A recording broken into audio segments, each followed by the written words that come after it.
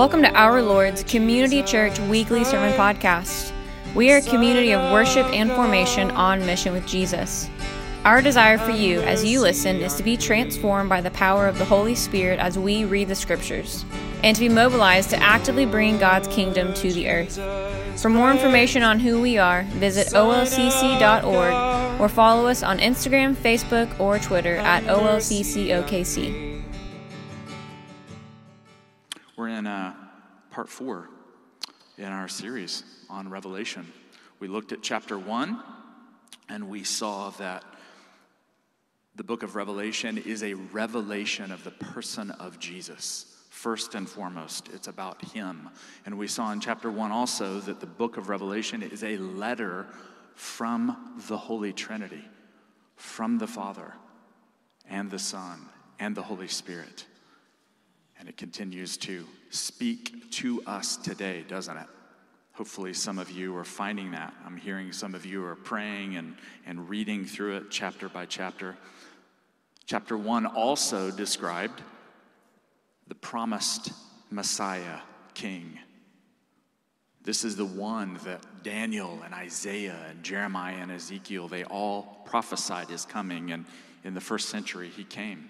He's the resurrected Lord.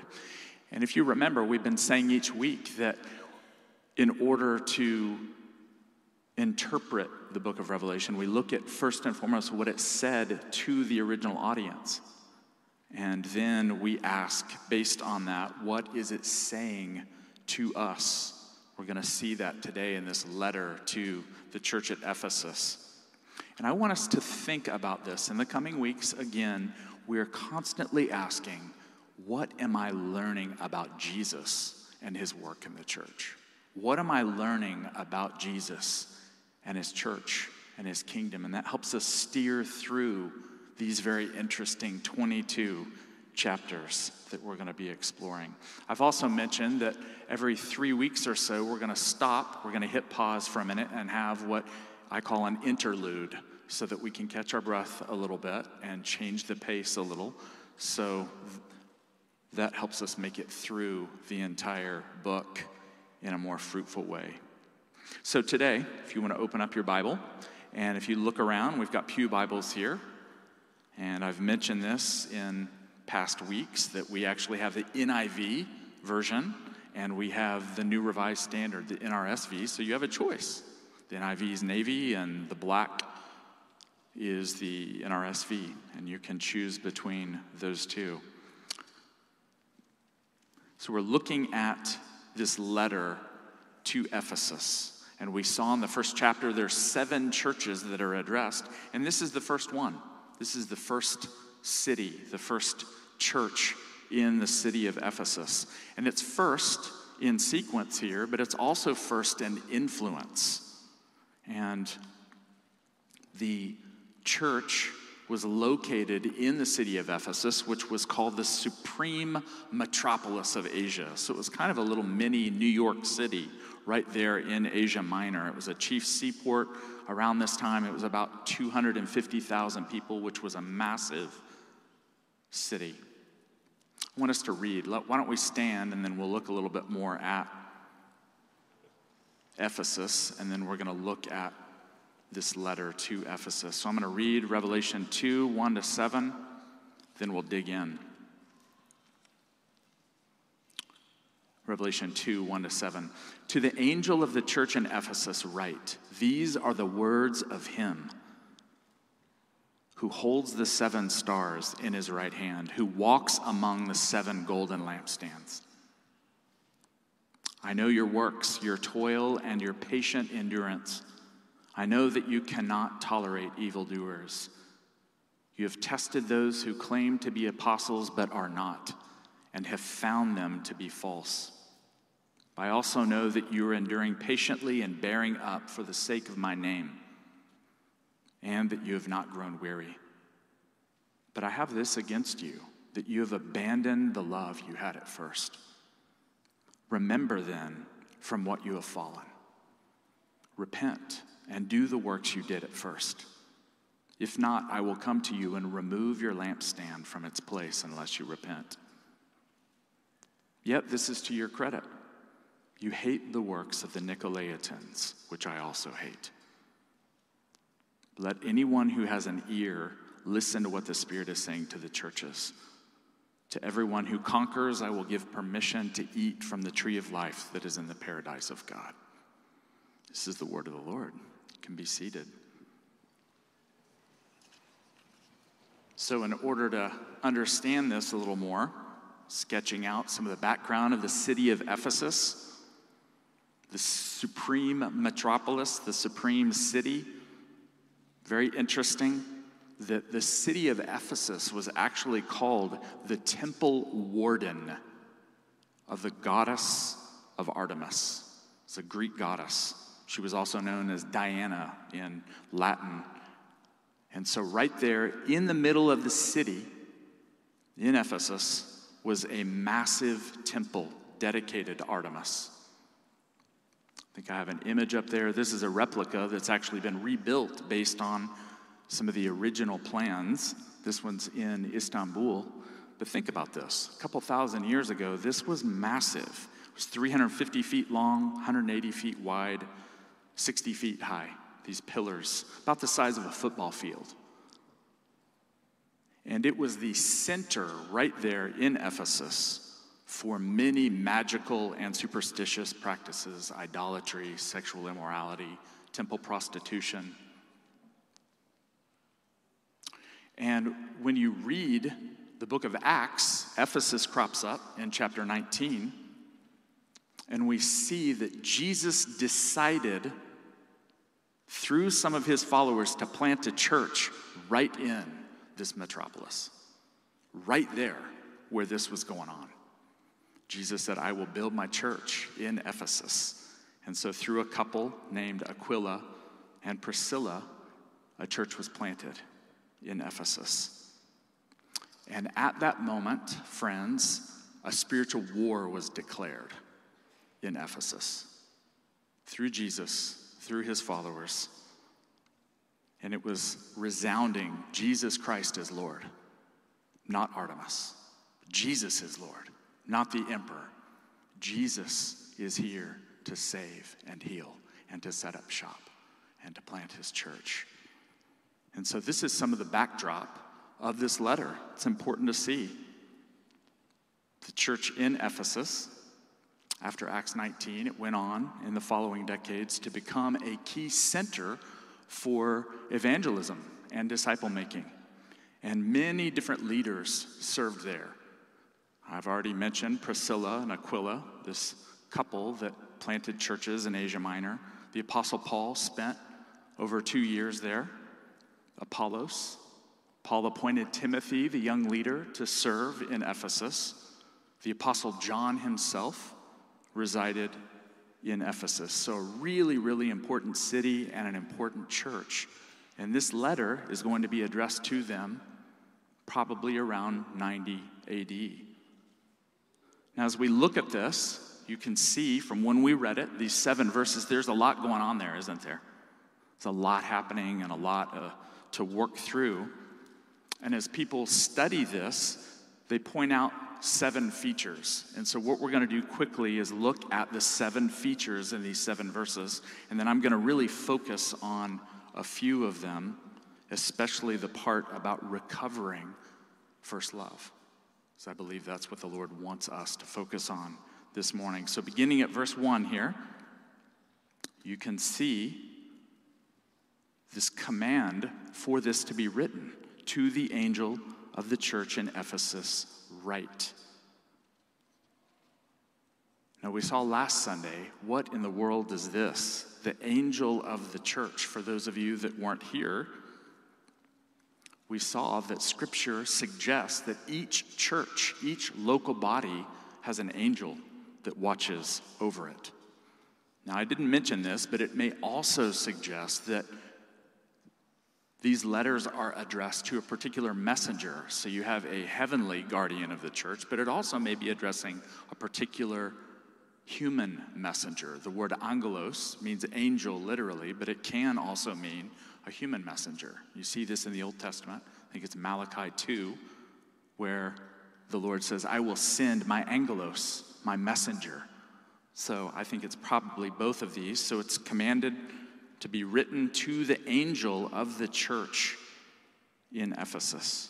Now, very quickly, it focuses, secondly, on a description of Jesus. Because if it's a revelation of the person of Jesus and his work in the church and his establishment of the kingdom, then it's about him. So how does it describe him? Verse 1 there, he is the one. Jesus, the one who is speaking, is the one who holds the 7 stars in his right hand. We saw this last week, that this means many things, but it really means that Jesus holds all the authority over his church, his 7 churches. Now, we saw that there's lots of symbols in this letter, right? And oftentimes it will explain or define them. And so it's a reminder from chapter 1, the intro, the prologue to the letter. This is the one who's speaking, the one who holds all authority. The Lord of all the churches, the Lord of the angel armies, is the one who's addressing here. Secondly, it is also saying that he is the one who walks among the 7 lampstands. Can you remember what that meant? What do the lampstands represent? The churches. That's right. So when we look at this vision that John is having, and now he's explaining a message that flows out of the vision, this is the one who is speaking, the one who is walking among and intimately acquainted. He has firsthand knowledge of his people, and he cares for them. And his eyes are the ones that we saw are filled with fire, with the fire of love and discernment. So he is the one who is speaking. The third part or feature of this letter, look at verses 2 through 3, is a commendation. Basically, an affirmation of the church's good works, right? And this is the happy part of it, right? I know your works, verses 2 and 3, and he explains what those are. Your toil, your patience, your endurance, your intolerance of evildoers, your discernment regarding false teachers and apostles, bearing up for the sake of my name, not growing weary. These are good people, aren't they? These are good people in a pretty wild city. John was zealous for these things. John, who was speaking and recording this on behalf of Jesus, the Apostle John says in 1 John 4:1 that we're to test the spirits. And so he's commending the church at Ephesus for doing that. You've tested these people, their teaching, the fruit of their lives, and you've found many of them to be false apostles.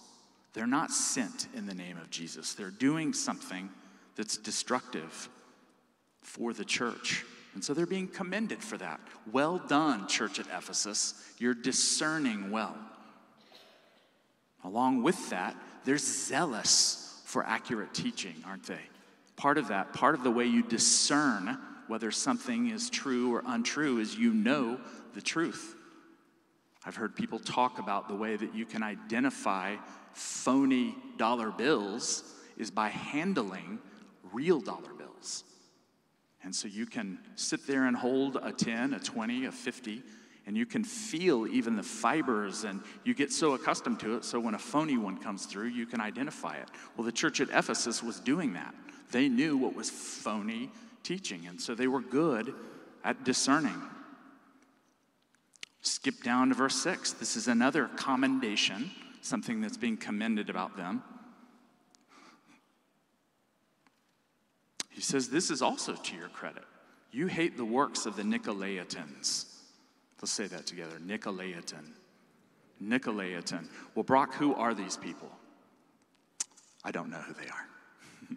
They're only mentioned in this chapter, in this letter, and then to another church, the works of the Nicolaitans. And so this is it, this reference here in this chapter.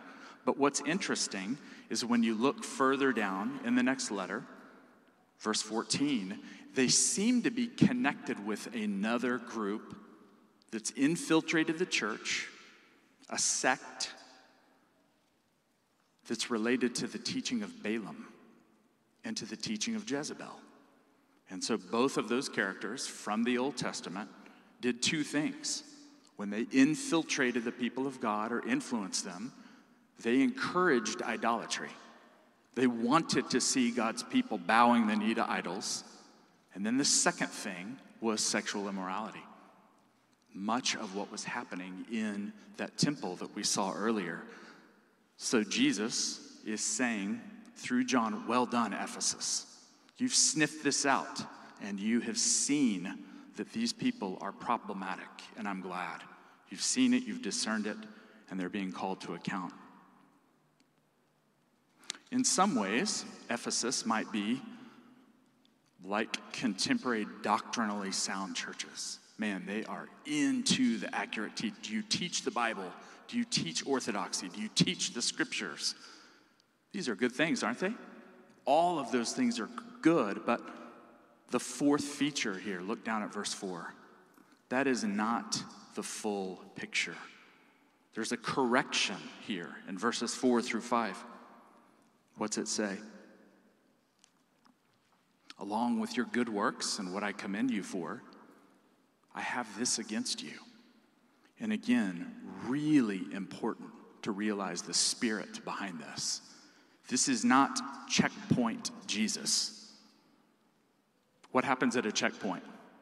Those of you that have been to Eastern Europe or somewhere else, heck, maybe America in the future, checkpoints. What happens at a checkpoint? See your ID, papers. Or could be, I'm going to look over your car from bumper to bumper.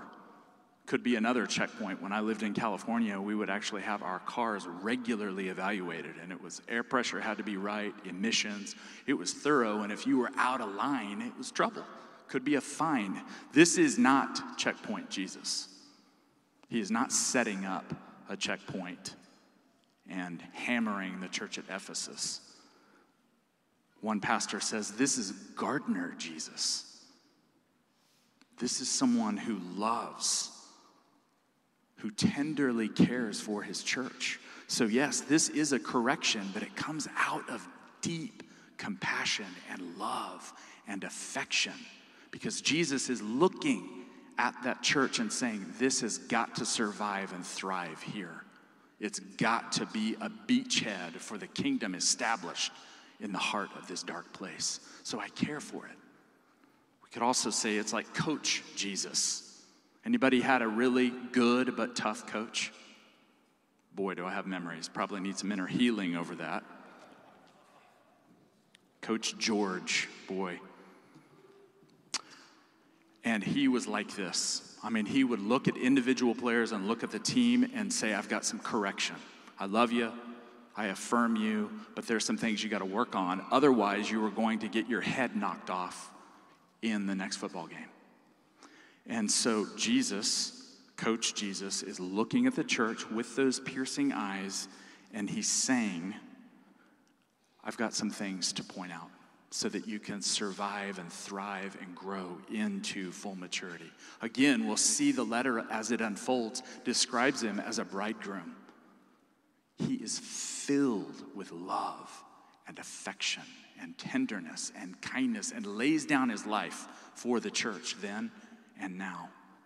So as we look at what he has to say, it's important to see, what does he say here? They need correction because what has happened?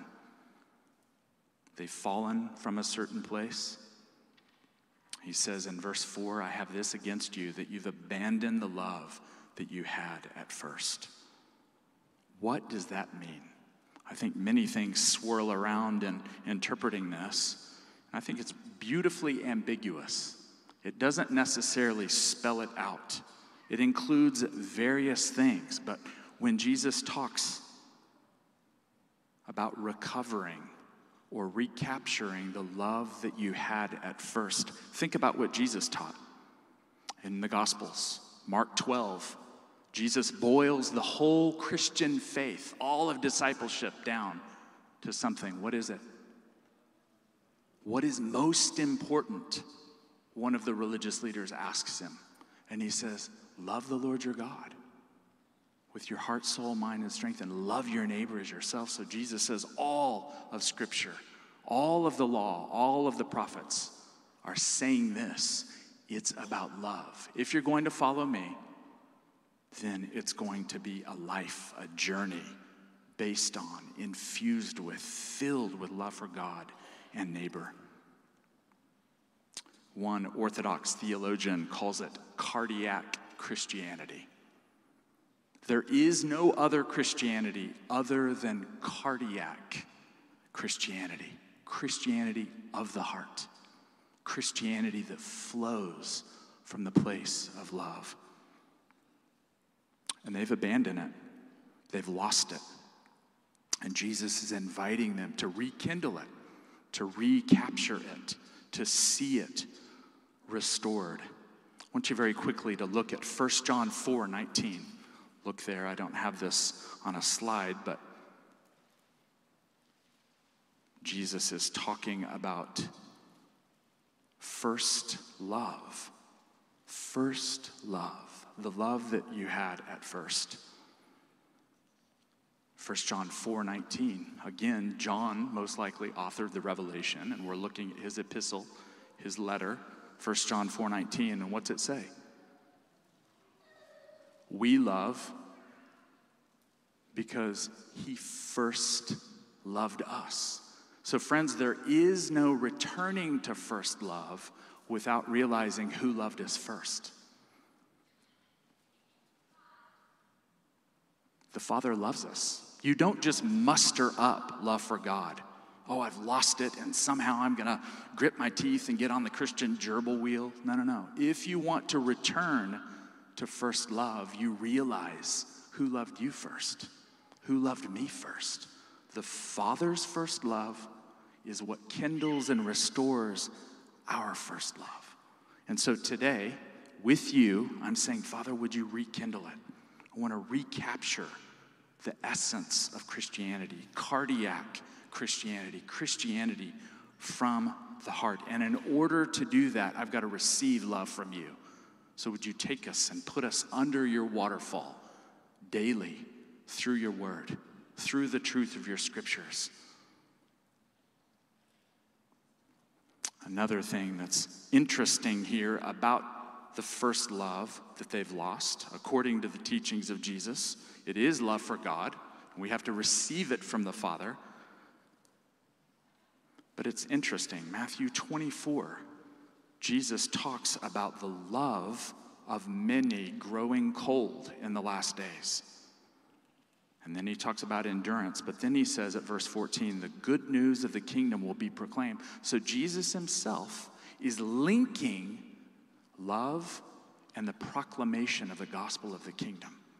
And so most likely what Jesus is suggesting is he's telling Ephesus, yes, it's about loving God, it's about loving your neighbor, but it's also about taking the gospel of the kingdom to the ends of the earth, to the nations, and that is love. So Jesus, with the church at Ephesus and with us, is inviting us to receive love from the Father, to respond back to him, and then to be set on fire and sent out wherever we are. Might be the sphere of life here in Oklahoma, like the Milners that might be launching out to somewhere, planting a church. But the love of God is fiery and restorative and missional. This is sobering. Jesus says, if this doesn't happen, if you don't return to the place of first love, then I will come and remove your lampstand. And the whole point of the lampstand is to give witness, right? A lampstand burns with oil and radiates light. And so what Jesus is saying is, you're low on the oil. You need an infusion of love. Otherwise, you're going to burn out. And I will have to come and remove your lampstand. One other thing here, and this is where I wanted to spend most of the time here. It's really kind of the heart of the message. Return to that place of first love. If you think about the church at Ephesus and what they were born, that moment where the church was born, you can read about it in Acts 19. It's powerful. It's interesting to see that part of their first love was being born out of revival. These were pagans. These were folks that were going to that temple, engaged in idolatry, sexual rituals, these kinds of things. And so part of their first love was being rescued and saved from that. The power of God hit the city of Ephesus. Acts 19 talks about it. Miracles were happening. The apostles were there driving demons out of people who were oppressed. People were leaving the worship of Artemis. Some of you know this story. And what did they burn? Right there, right in the center of the city. Their magic books. It's like their pagan devotional books. And so Jesus is reminding them from where they've come. Hey, you were born in revival. You've seen signs and wonders. You've seen deliverance. You've seen demons driven out of you and other people. Remember, return. Remember what I've done for you. Reflect on that. I love you, and I want you to have that first love restored. A fifth thing here at verse 5. And frankly, this is connected to restoring first love. What does Jesus say at verse 5? Remember from where you've fallen. And then that 6-letter word there, repent. And do the works you had at first. As I was reflecting on this, I thought there's 3 R's here. Remember, repent, and redo.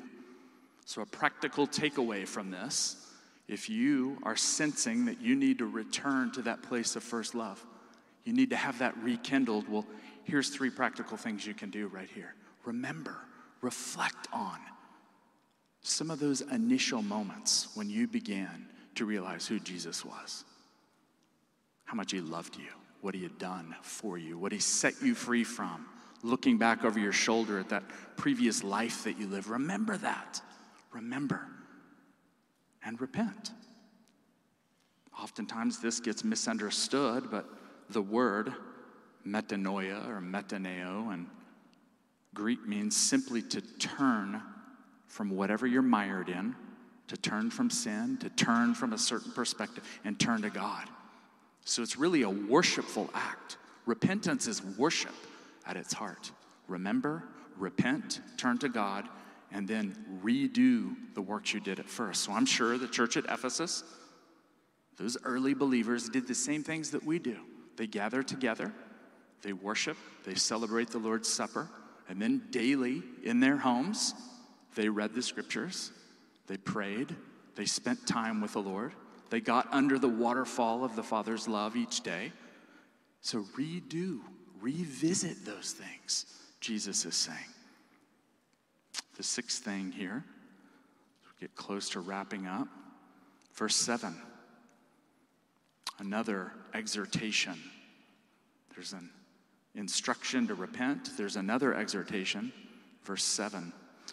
You'll notice on the slide sometimes here, look at number 6 here. I've got 2, chapter 2, verse 7, and then A. I want to explain what that is. That means the first part of the verse, right? So you can look at the first part of verse 7, 7a. What's it say? It's an exhortation to listen. Anyone who has an ear to listen to what the Spirit is saying to the churches. And friends, that's what we're doing this morning. We're saying, Lord Jesus, speak to us. We have ears to listen to what the Holy Spirit is saying. It's you speaking, verses 1 and 2, the Almighty King Jesus, but you speak through your Spirit. And we want to be the kind of people that listen to the voice of the Holy Spirit, who are filled with the Spirit, who prize the words of the Spirit in Scripture. In the letter here at verse 7, the second part of it closes with a promise. Ends on a good note. It's been encouraging, it's been challenging. Jesus has probed into the very heart of the church at Ephesus, and he ends with this promise here. To everyone who conquers, I will give permission to eat from the tree of life that is in the paradise of God.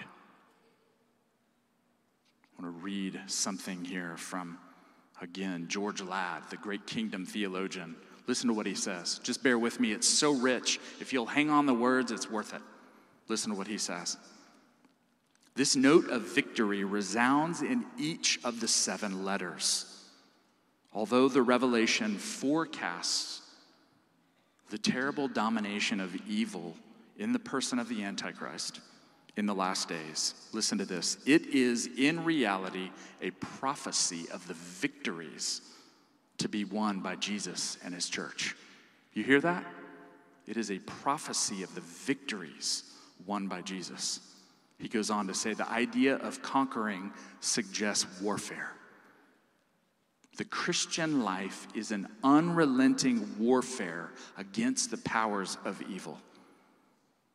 It is a victory analogous to the victory won by Jesus himself, even though it involved his death on a cross.